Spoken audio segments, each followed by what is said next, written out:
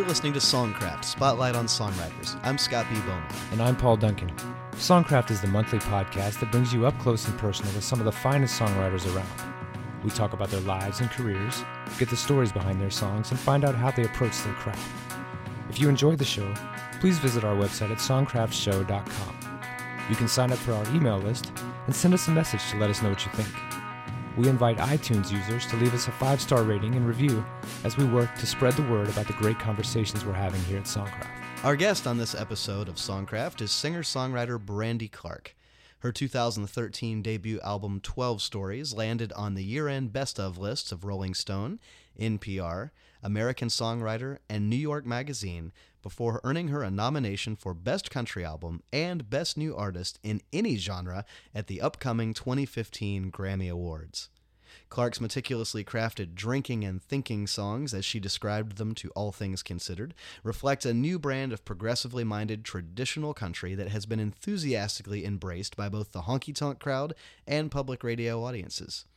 Before stepping into the spotlight as an artist, however, Clark put in more than a decade as a hardworking Nashville-based tunesmith whose songs are recorded by Toby Keith, Reba McEntire, LeAnn Rimes, Darius Rucker, Gretchen Wilson, Keith Urban, and Sheryl Crow. She co-wrote the band Perry's Better Dig 2, which hit number 1 in early 2013.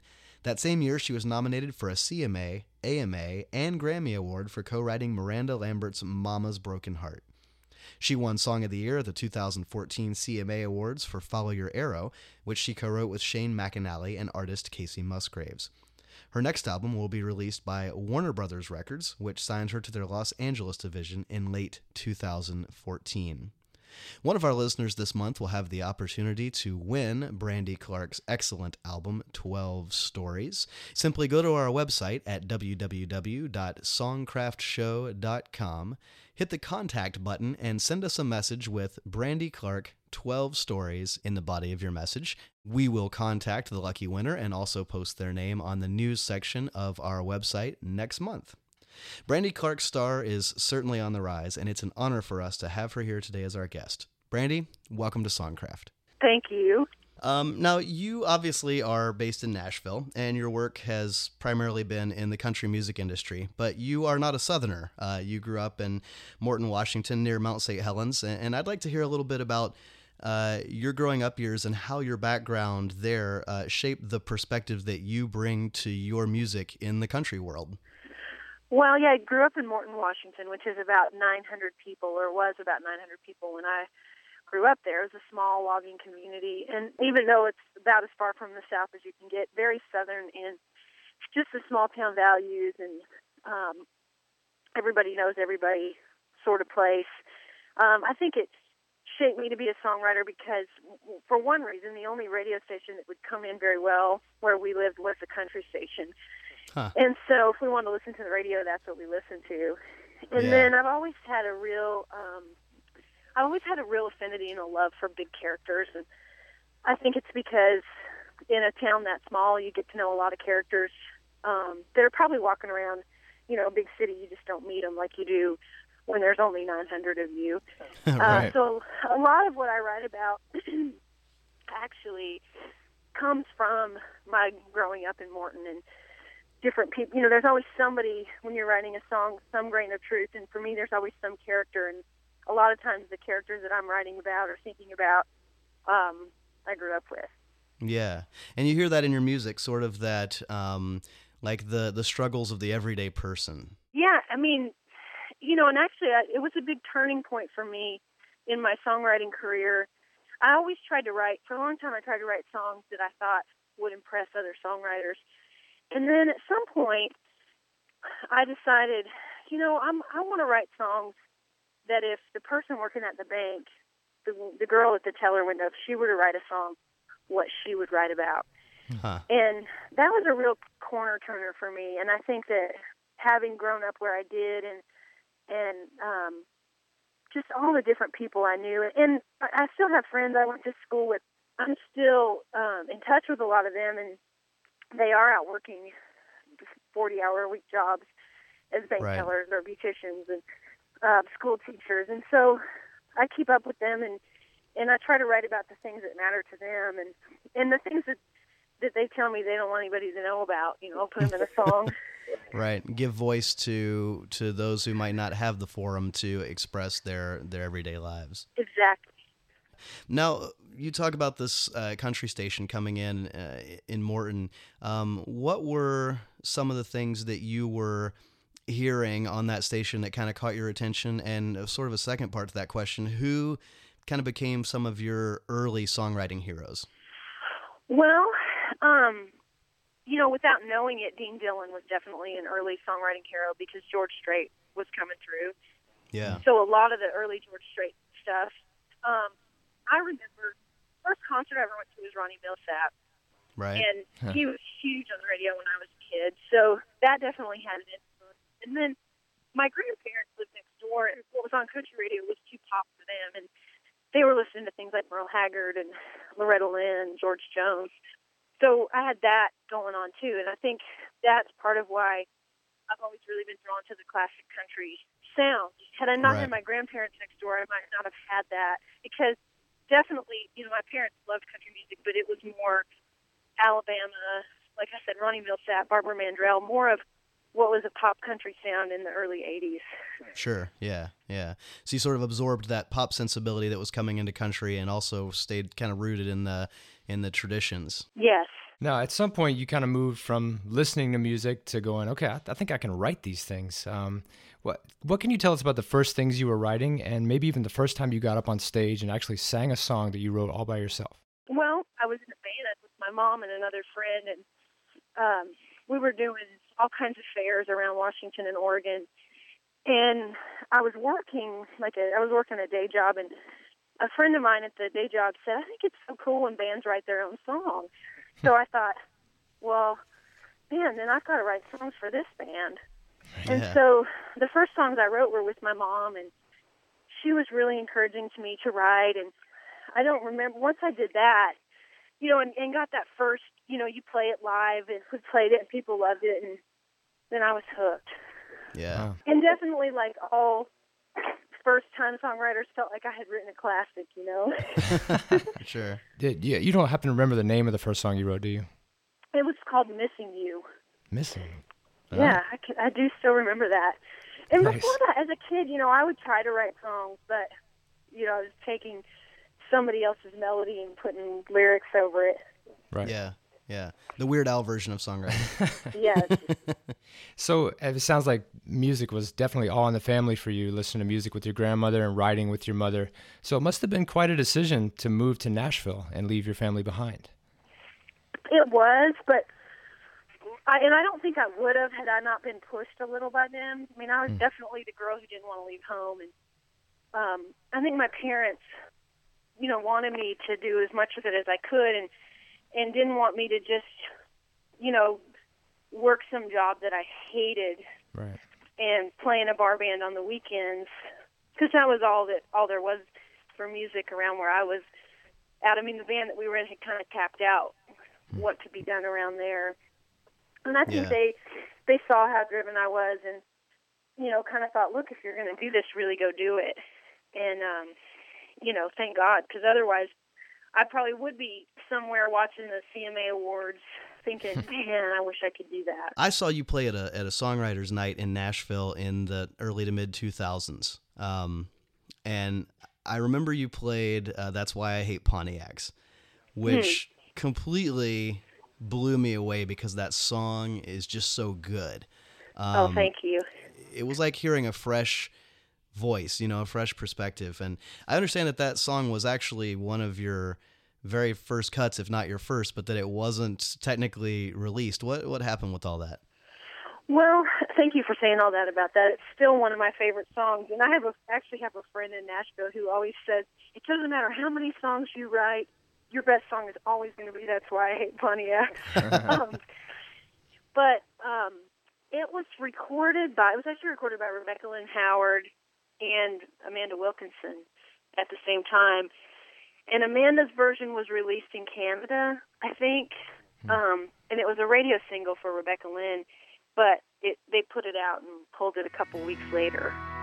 Wisteria vines were climbing Every sunset was a watercolor, had the promise of a perfect summer.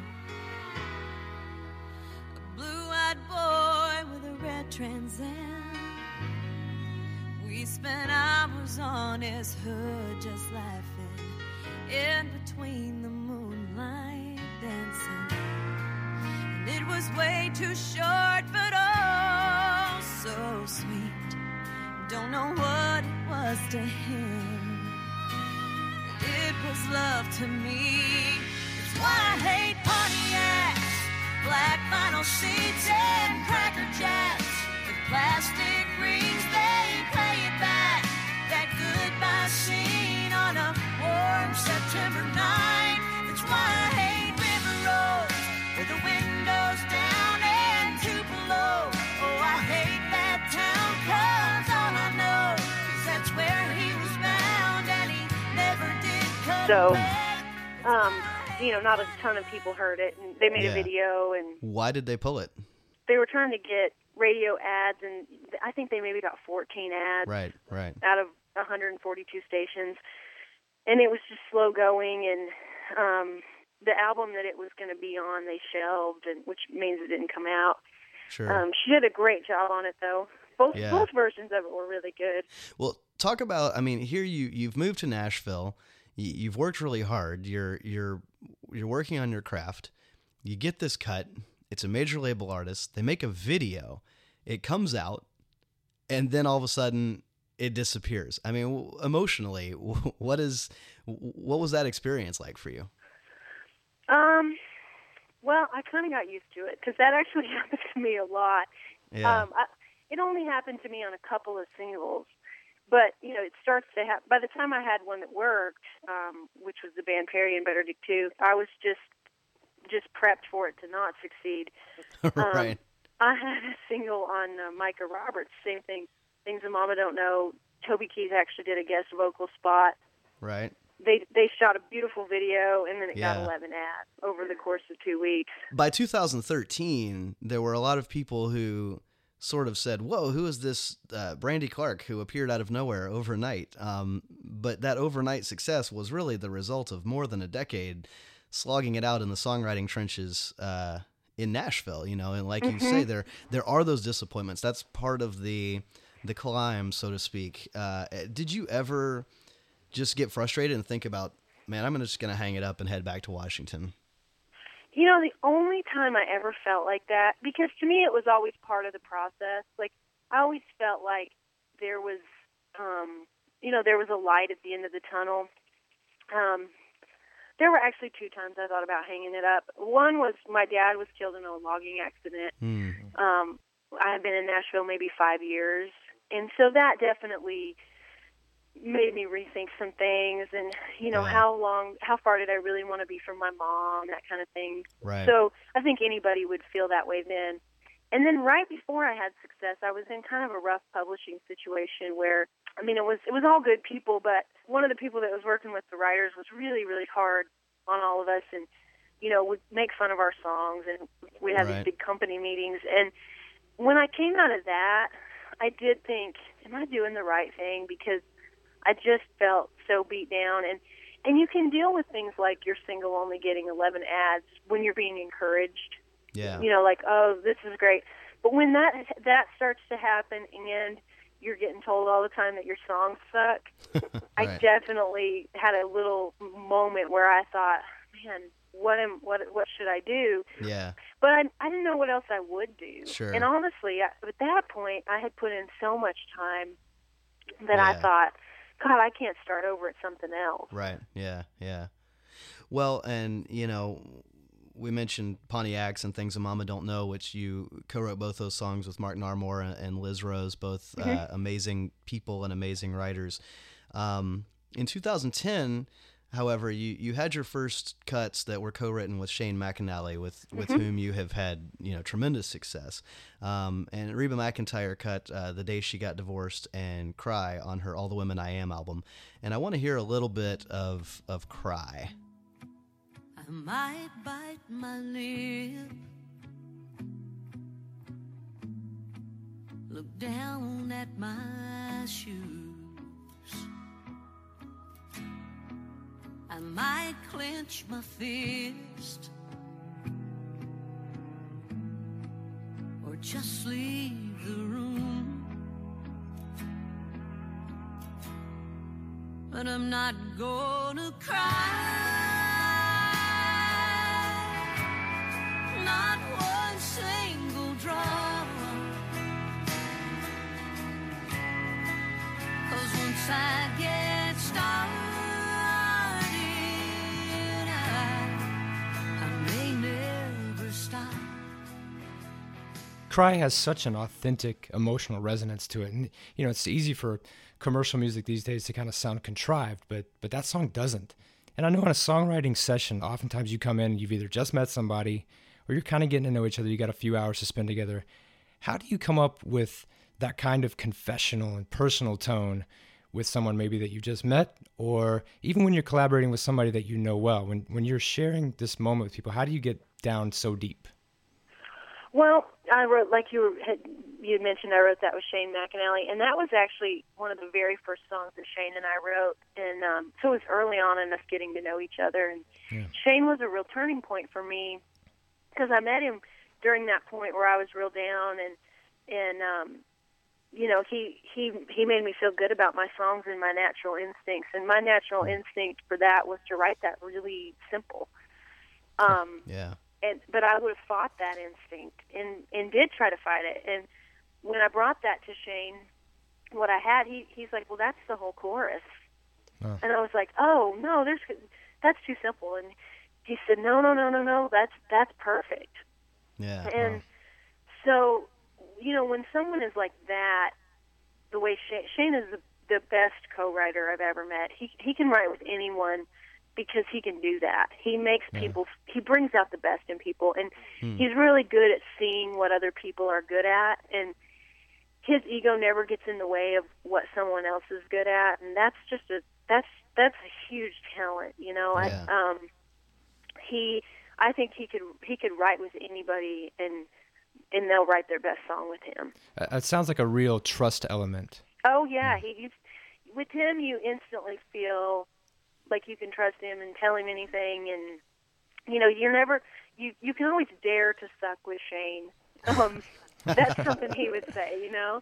You should put that on a T-shirt. Dare to suck. Dare to suck. Yeah, because you know that's really, I believe, the best songs are. I mean, the best lines are oftentimes the worst lines. You know, something you say that you think, oh, that's really stupid. It's basically just this fine line. Yeah, right. Well, you had mentioned Better Dig 2, which was really the big, the huge breakthrough. I told you on the day we wed I was gonna love you till I was dead. Made you wait till our wedding night. That's the first and the last time I'll wear white.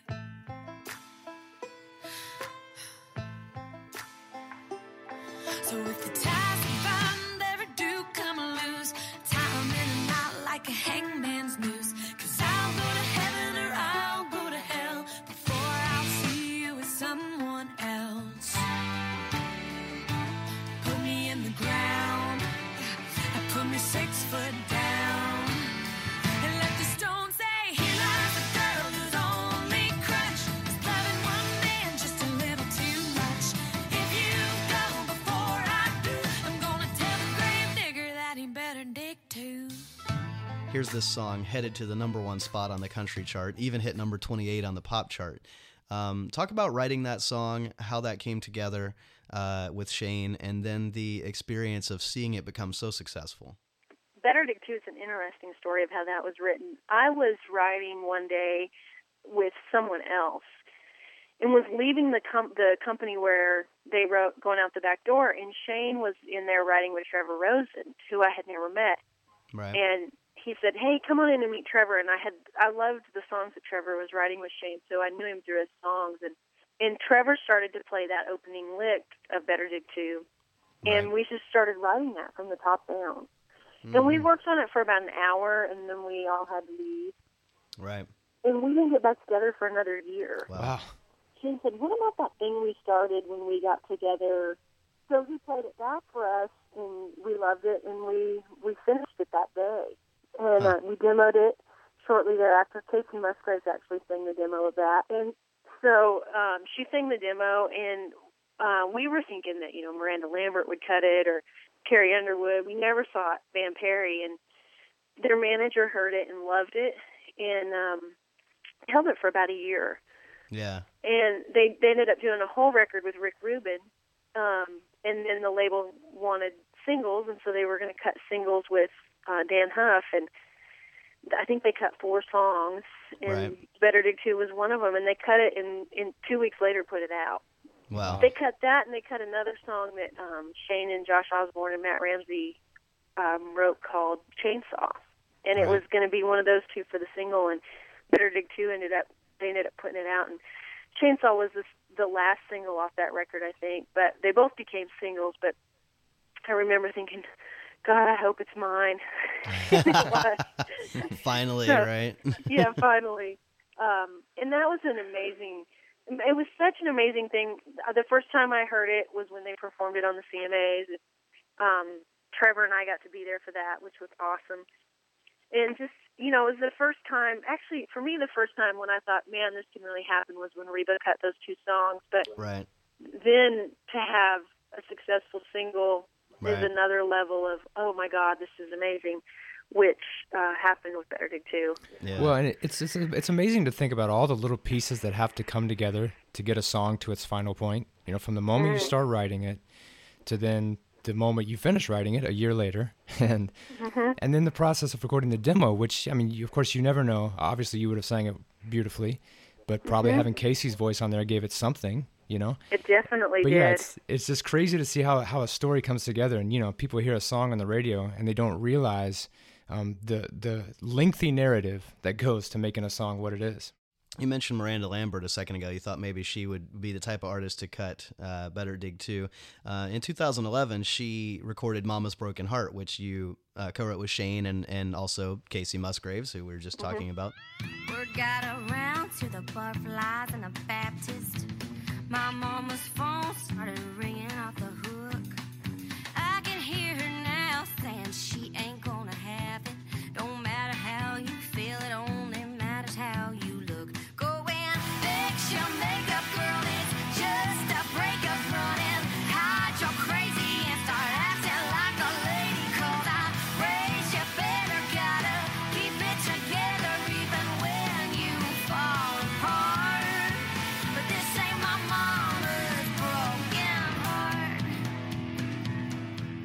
Mama's Broken Heart was released as the 4th single from Miranda's For the Record album in 2013, around the same time that Better Dig 2 was really hitting, and that one climbed up to number 2 on the Billboard Country Chart and hit the top 20 on the pop chart. It was certified platinum, and then you guys earned a nomination for Song of the Year at the CMA Awards and the AMA Awards, as well as a Grammy nomination for Best Country Song.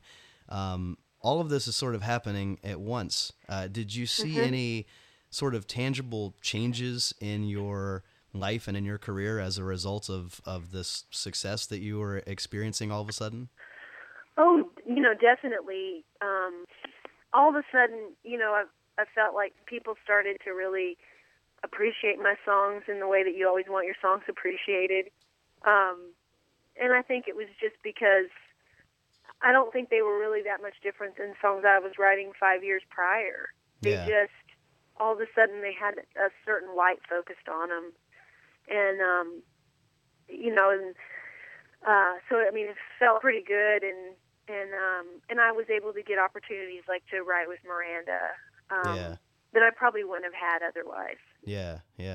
So, obviously the theme of Mama's Broken Heart is a woman of a younger generation kicking against this idea that she has to bury her feelings and put on a polite face to be a lady. And I love the line, my mama came from a softer generation, when you get a grip and bite your lip just to save a little face. And I feel like 2013 was the year that a new generation of expressive women started shaking things up again in the country music world.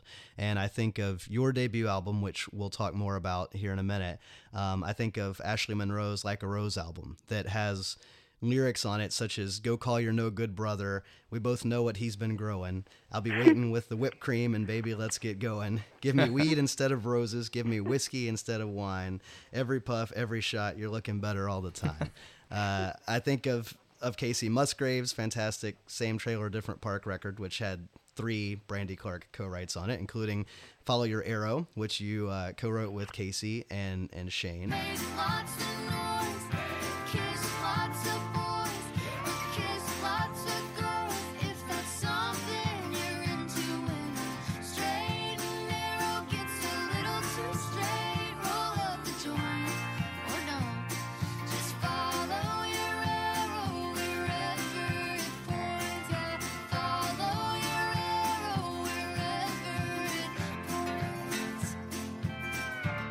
Girls singing about kissing girls and rolling joints is not something that I would have imagined would be so wholeheartedly embraced in country music. And I look at all of this and I think, is this all just some kind of coincidence, or are we in kind of a new era of empowered female singer-songwriters in Nashville? That's a great question. I think we are. I think that, it's no secret that the country radio charts are dominated by men right now. And so I think with women not being played as much, kind of frees the female voice up a little bit, if that makes any sense. Yeah. Mm-hmm. Because I think, I would have never thought a song like Follow Your Arrow would even make a record. I mean, Casey has a lot of gumption to not only put that on a record, but then to fight. She had to fight for that to be a single. Yeah. And at the time, I was disappointed because it knocked another song I had written with her that I thought would be a successful single off the record. But, she got the last laugh, and I Right. did too, because it ended up, winning Song of the Year, and that song would have not done that. I don't want to put words in anybody's mouth, but I think someone like Casey, she really tried to give radio some things they would play, and when they didn't, she said, well, fine, then I want to put Follow Your Arrow out. Yeah. And that song has a bigger impact than a lot of songs that are big hits. I know for me, I've had 2 hits, and when people ask me what I've written, and I say, I wrote Better to 2 and Mama's Broken Heart, they're like, oh, I love that. I was singing Mama's Broken Heart on karaoke the other night, and Right. all that stuff. And then when I say, and I wrote Follow Your Arrow, it's like I wrote Bridge Over Troubled Water. I mean, they're just like, you wrote Follow Your Arrow? Wow. But I do think, like, Casey coming out, I know for me, it's done amazing things. And I think even bigger than what it's done for her in her career is what it's done overall for all female artists. Because I don't know that my record would have even gotten the listening to that it got had it not been for Casey's record. I think that really opened the doors for some records like Ashley's and mine, and now Angelina Presley and Holly Williams, and I think that sort of whetted people's appetite for real songs. Yeah. Wow. Well, you talk a lot about the reaction that Follow Your Arrow has gotten and the influence that it's had. And when it won Song of the Year, then you stood up in front of Nashville basically and received Nashville's response to the song, which was, "We love it, we love you." What did it feel like to get that kind of recognition at that point, after all the work, the hard work that you'd put in? Huge. I mean, I can't even really articulate what that feels like, except just amazing. And that night for me, when I heard the word follow, when Tim Tebow opened the envelope, I don't remember much after that. Wow. As far as going up on stage and then being backstage and doing interviews after that, it blows my mind what that little song means to people. Yeah.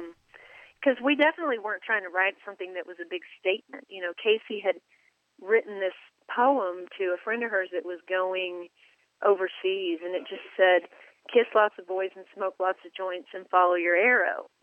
And so she wanted to turn that into a song, and we did, and so it's pretty amazing. Yeah. Well, and obviously that song got a lot of attention, but I want to take a listen to a song that you and Shane co-wrote that wasn't quite as big of a hit, which was Wade Bowen's Songs About Trucks.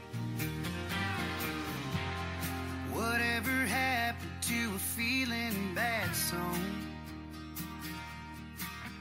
Lost the best damn woman that you ever had, son. It's all four-wheel drive, jacked up tires, rolling out of them speakers. But for a trip down memory lane tonight, I need something a little bit. So the lyrics of this song kind of skewer the general bro country trend of the last few years and call for a return to the heartbreaking weeper-style songs that characterize traditional country.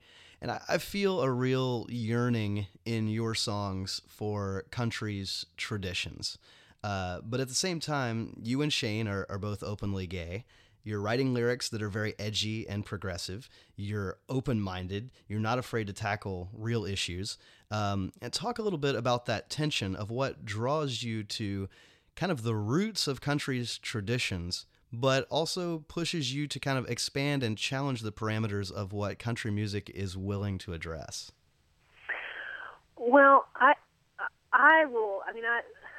to me, country music is what makes life worth living for me. I mean, and to see it die, the traditions of country music die, I don't want to see that happen in my lifetime. Yeah. So as long as I'm alive and making music, it's going to have a traditional slant. For a long time, I didn't know if, like you mentioned, Shane and I are both openly gay, if me being gay would keep me out of country music and its Right. traditions, and it hasn't, and so that's an amazing thing. I don't really care to write about very many gay things in songs. I think I've kind of gotten that reputation because of Follow Your Arrow, and I always say, I'm not even the one who said kiss lots of girls. Right. That wasn't even my line. I also think that country music to me, when I was a kid, and the country music that we were listening to, I didn't really even know what it was about. Right. But I knew it was adult things. And I think country music should be adult music. Yeah. I think it should tackle adult themes. And I think it should tackle, things that people don't want to, that everybody goes through, and it's nice to know you're not the only one going through them. Yeah. Right. It's Why Everybody Loves Crazy. That's my favorite country song of all time. And I think it's because everybody has been crazy in love with someone like that before. Right. Or, Help Me Make It Through the Night, or, I Love the Chair, all those songs. I really believe that, I'm not saying that people who write songs about partying and having a good time need to be ostracized from country music, but I think we need to remember that we're building on the foundation of things like He Stopped Loving Her Today, Right. and that's, we need to sit down every day, at least for me. I don't always do this, but when I sit down to write a song, and I can say this for Shane as well, he also loves, nobody knows more historically about country, well, some people do, but very few people know more about the history of country music than Shane McAnally does. And Right. I know part of what drew he and I to each other is we both wanted to write a classic song. Yeah. And for me, when I sit down, I'm trying to write something that 200 years from now, people are going to still listen to, because as you get further and further away, you remember less and less of what was in the past, and so the Right. only things that really still stand out are the really great things. Yeah. Well, I think it's interesting too that country music is kind of the only media that I can think of that has gotten more conservative, because I think they were kind of socially pushing the envelope in some regards. It's hard for us to listen to Loretta Lynn sing a song like The Pill and realize how groundbreaking that was at the time. It really was kind of pushing the envelope, and so I think you make an interesting point that you guys, by being kind of more progressive and dealing with adult themes, really are kind of taking us back to something at the same time that you're pushing ahead. And I think you said you were concerned at some point, like, is the fact that you are gay going to hamper your career? Several high-profile country stars have come out very recently, but their commercial success is, honestly, it's behind them. And I actually cannot think of an example of an openly gay country singer who has been as successful as you have been, while also being open about who they are while on the rise, so to speak. And what's even more notable is that it hasn't really seemed to be an issue at all. It hasn't been, and it really goes to show that people, for one thing, by the time I made a record, I was too far out to be in any closet, and I never made my sexuality. I never wanted my sexuality to be a big deal. Right. I wanted it to be about music, and I would feel that way if I were heterosexual. I mean, I use Casey as an example. Like, nobody talks about Casey being openly heterosexual. Right. I always wanted it to be about the music, but I think most people don't care, that just love music. They just want good music. And so, and I think since I didn't make it a big deal or try to make it a secret, I was pretty accepted. So let's talk about your album, 12 Stories, which was released on Slate Creek Records and recently picked up by Warner Brothers. So I understand that it was kind of a long road making that record and then getting it released. Tell us a little bit about that whole process. It was. My manager, Emily Marchbanks, who approached me. I didn't know her. She worked at Fitzgerald Hartley, and she heard some demos of mine and loved them and approached me and said, "Would you want to make a record?" And I said, "Yeah." For a minute, I thought I was on Candid Camera. Right. When does that happen? Yeah. So I proceeded to make this record. I made it with Dave Brainerd. And the making of the record was pretty easy. We made it over a 4-month period, and, I would write during the day, and he would work on other projects, and then we would work on it at night. And it was just a magical process. And when it was done, it was a little more commercial than what Fitzgerald Hartley had envisioned it would be, and so they decided to pitch it to major labels, and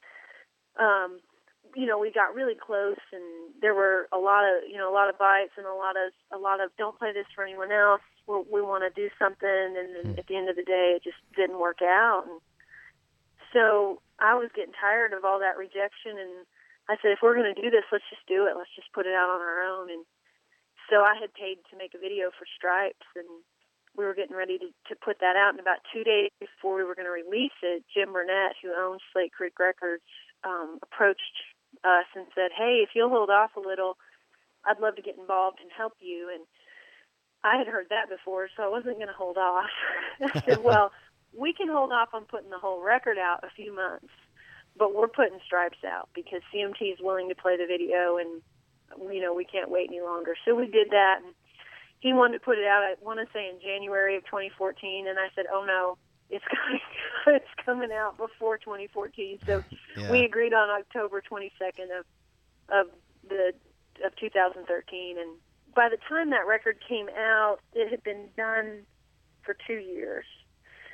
Wow. So by that point, it had been passed on a lot, and I had started to feel like, well, maybe it's really not very good. So for it to come out and make all those end-of-year best lists, whatever those are called, right, was really, really gratifying. Yeah. And probably the most gratifying moment of my musical career thus far was when it got nominated for a Grammy. Wow. Because to me, I feel like I've already won, because that record means so much to me, and it meant so much to Dave and Emily, and then all the writers that held those songs when other more successful artists could have cut them. Right. To see it in that group of country albums of the year is just, it's more validation than any one person deserves, but I'll take it. Yeah. And it sounds like, as you describe that process and so many other parts of the things that you've been talking about, that so much of the emotional management of being both an artist and a writer has to do with this kind of controlled optimism, where you kind of are keeping your hopes high but your expectations low. It sounds like at times you almost expect, like, oh, I'm probably going to get bad news, and yet you still find a way to kind of roll out, go to the next session, keep trying, keep putting coins in that slot machine, and keep working, It's a really good way to put it. You can keep putting coins in the slot machine. You have to like the doing of the deed. I mean, I enjoy writing songs, and I enjoy being in the studio and making records. If I didn't enjoy those things so much, I mean, getting to make a record to me is like eating birthday cake. I mean, it's like, oh my God, this is just like Disneyland. Right. Because you've put in all this work writing all these songs, and to get to the point where you have enough songs for a record that you feel are good enough for a record, takes a lot of time and a lot of work. And so once you finally get to that point, it's just fun.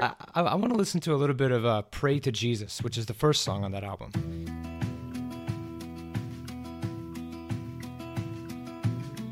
We live in trailers and apartments too, from California to Kalamazoo. Grow up, get married, and when that one ends, we hate sleeping alone, so we get married again. Don't want to be buried in debt or in sin, so we pray to Jesus and we play the lotto, 'cause there ain't but two ways we can change tomorrow, and it ain't no genie and it ain't no bottle, so we pray to Jesus and we play the lotto. Can you tell me what inspired you to write that song?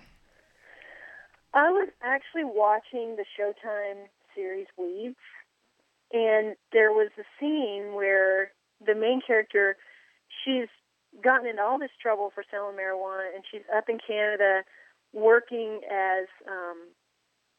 in housekeeping in a hotel. And she's in the laundry facility in the basement of the hotel, and somebody's done something terrible on the sheets. I can't remember what it was, but it was awful. And her and this other maid are cleaning it up, and the main character says to the woman who's the maid, who's obviously worked there for years, she says, "How do you live this life?" And the woman says, "I pray to Jesus and play the lotto." Wow. And it hit me like, oh, that's a song. And I let that marinate for a long time, and I told Shane about it, and he loved it and was like, oh, I want to write that with you. And I remember us driving around one day and getting a piece of that melody, and then we wrote it. We actually wrote it in a basement. It's funny that they were in the basement when they said that, when we wrote it in the basement of the publishing office. Well, and you referenced the show Weeds, and then I wanted to ask you about another song title called Get High, funny enough. And that's a song that captures a very real portrait of a very believable character. She hates her job, loves her kids, bored with her husband, tired of the same old list of things to do. So when the to-dos have all been done, she sits down at the kitchen table, rolls herself a fat one, smoke so sweet fills the air. She maybe ought to crack a window. All she can do is stare at the paint that's been peeling off of the walls. A couple of tokes and her troubles don't seem all that tall. You know life will let you down, love will leave you lonely. Sometimes the only way to get by is to get high. Did you write that song about anyone in particular? I did. I wrote that about a girl I went to high school with. And the character's a little bit of a composite character, but it started with this girl I went to high school with, and I actually wrote that song when Weeds first came out. I loved that series. And so it just kind of got me thinking of her, because I remember right after high school, I would go over to her house, and she already had kids and was married, and I was in college, and sometimes she would put her kids down for a nap and get stoned. And I thought about her, I would think about her a lot, and just what, just where her life was, and that's who that song was about. Wow. One of my favorite songs on the record that you've mentioned is Stripes, in which you had the chance to play on David Letterman's show, which was super cool. You were lying there with nothing on but a goofy little grin and a platinum blonde. I can't believe you do that on our bed. I got a pistol and I got a bullet and a pissed off finger just itching to pull it. The only thing keeping me from losing my head. 'Cause I hate stripes and orange ain't my color. And if I squeeze that trigger tonight, I'll be wearing one or the other. There's no crime of passion worth a crime of fashion. The only thing saving your life is that I don't look good in orange and I hate stripes. One of the things that I love about your writing is that it's clever and it's actually funny, but it manages to stay fresh. In other words, it's not like gimmicky or hokey funny. Thank you. And how do you strike that balance? I try. My favorite movies to watch, and I actually know that we have this in common, Scott, who talked about this movie. I love a dark comedy like Raising Arizona. Oh, yes. Classic. And so when I'm writing something, that's what I want it to be, is Raising Arizona. Like, I want it to be, if I'm going to tackle a really sad or heavy issue, I want a little humor in there, because I believe life is a dark comedy. Yeah. You know, and that's the only way we can get through a lot of it, is to just laugh. So I feel like I hit some really heavy things, and so I got to stick a little humor in there. Right. Yeah, and I think you do funny well, and you're not afraid to get dark. And I think of a song like Take a Little Pill, which tackles prescription drug addiction. I mean, that's not really, that's not something you hear people writing songs about, but you write about it in such a beautiful way. And I almost hear, just listening to your album and these stories of people's lives, that it's almost kind of like dark and funny are two sides of the same coin for you. Mm-hmm. They are. I mean, because a lot of times the truth is almost always funnier and stranger than fiction. And actually, Take a Little Pill is one of the most personal songs on the record to me. I wrote that about a family member. It started the first verse. Right. And it always strikes me as crazy how, everybody will talk about, like, your uncle that's drunk at the family reunions. Right. But nobody ever talks about your aunt that's pilled out all the time. That's true. Right. But in that song, I think a lot of people must have that person in their family, because that one seems to really resonate with people. Yeah. Well, I want to hear a little bit of Homecoming Queen, which Sheryl Crow recorded. 28 shouldn't look this old, but the last 10 years sure took their toll on the girl in the picture with a plastic crown. That sequin dress wouldn't fit her now like it did before the kids. Yeah, she loves her husband 'cause she says she would. Oh, it ain't so bad, but it ain't so good. She swore she wouldn't get stuck in this town. Now she's cutting coupons 2 doors down from her mom. And it goes on. Yeah, too bad life ain't a local parade in your uncle's Corvette on a Saturday, with all the little girls waiting on you to wave. When you're 17, you don't know that you won't always be homecoming queen. That is such a great song. Thank you. How do you decide what songs to pitch to other artists and which ones they're kind of like, I'm holding this one back for my record? Well, actually, I believe songs are meant to land where they land. It's funny you would mention Homecoming Queen, because I'm starting to really get a concept for what my next record is going to be, and Homecoming Queen might be on it. Because I also feel like if a song is great and somebody else records it, be it Sheryl Crow or Reba, that shouldn't keep me from recording it too. And yeah, you talk about old, like country music traditions, several artists used to cut the same song. I wish that we would get back to that time again. They'd fight each other up the charts with the same single at the same time back in the 50s. Well, so recently, I mean, you've been continuing this. You've had songs recorded by Darius Rucker and Gretchen Wilson, Keith Urban, Toby Keith. So are you finding it that you're making a concerted effort to keep writing for other artists, or are you just writing songs? I'm just always trying to write songs. And when usually what makes it a song for me is when no one else will record it. Like a lot of those songs on that record, and then as I go forward, are songs that other artists were kind of scared of. And so I think that's how I carve a niche for myself, is to do songs that resonate with people that maybe are a little too far left or a little too far right. Yeah. For anyone else. Well, and you talked about your next album and coming up with the concept for it, and that album's going to be released by Warner Brothers, and you were recently signed, I guess, to their Los Angeles division rather than the Nashville branch. And I'm wondering, are you planning to take the music in more of kind of a pop rock direction, or are you going to kind of stay more the country route you've been doing?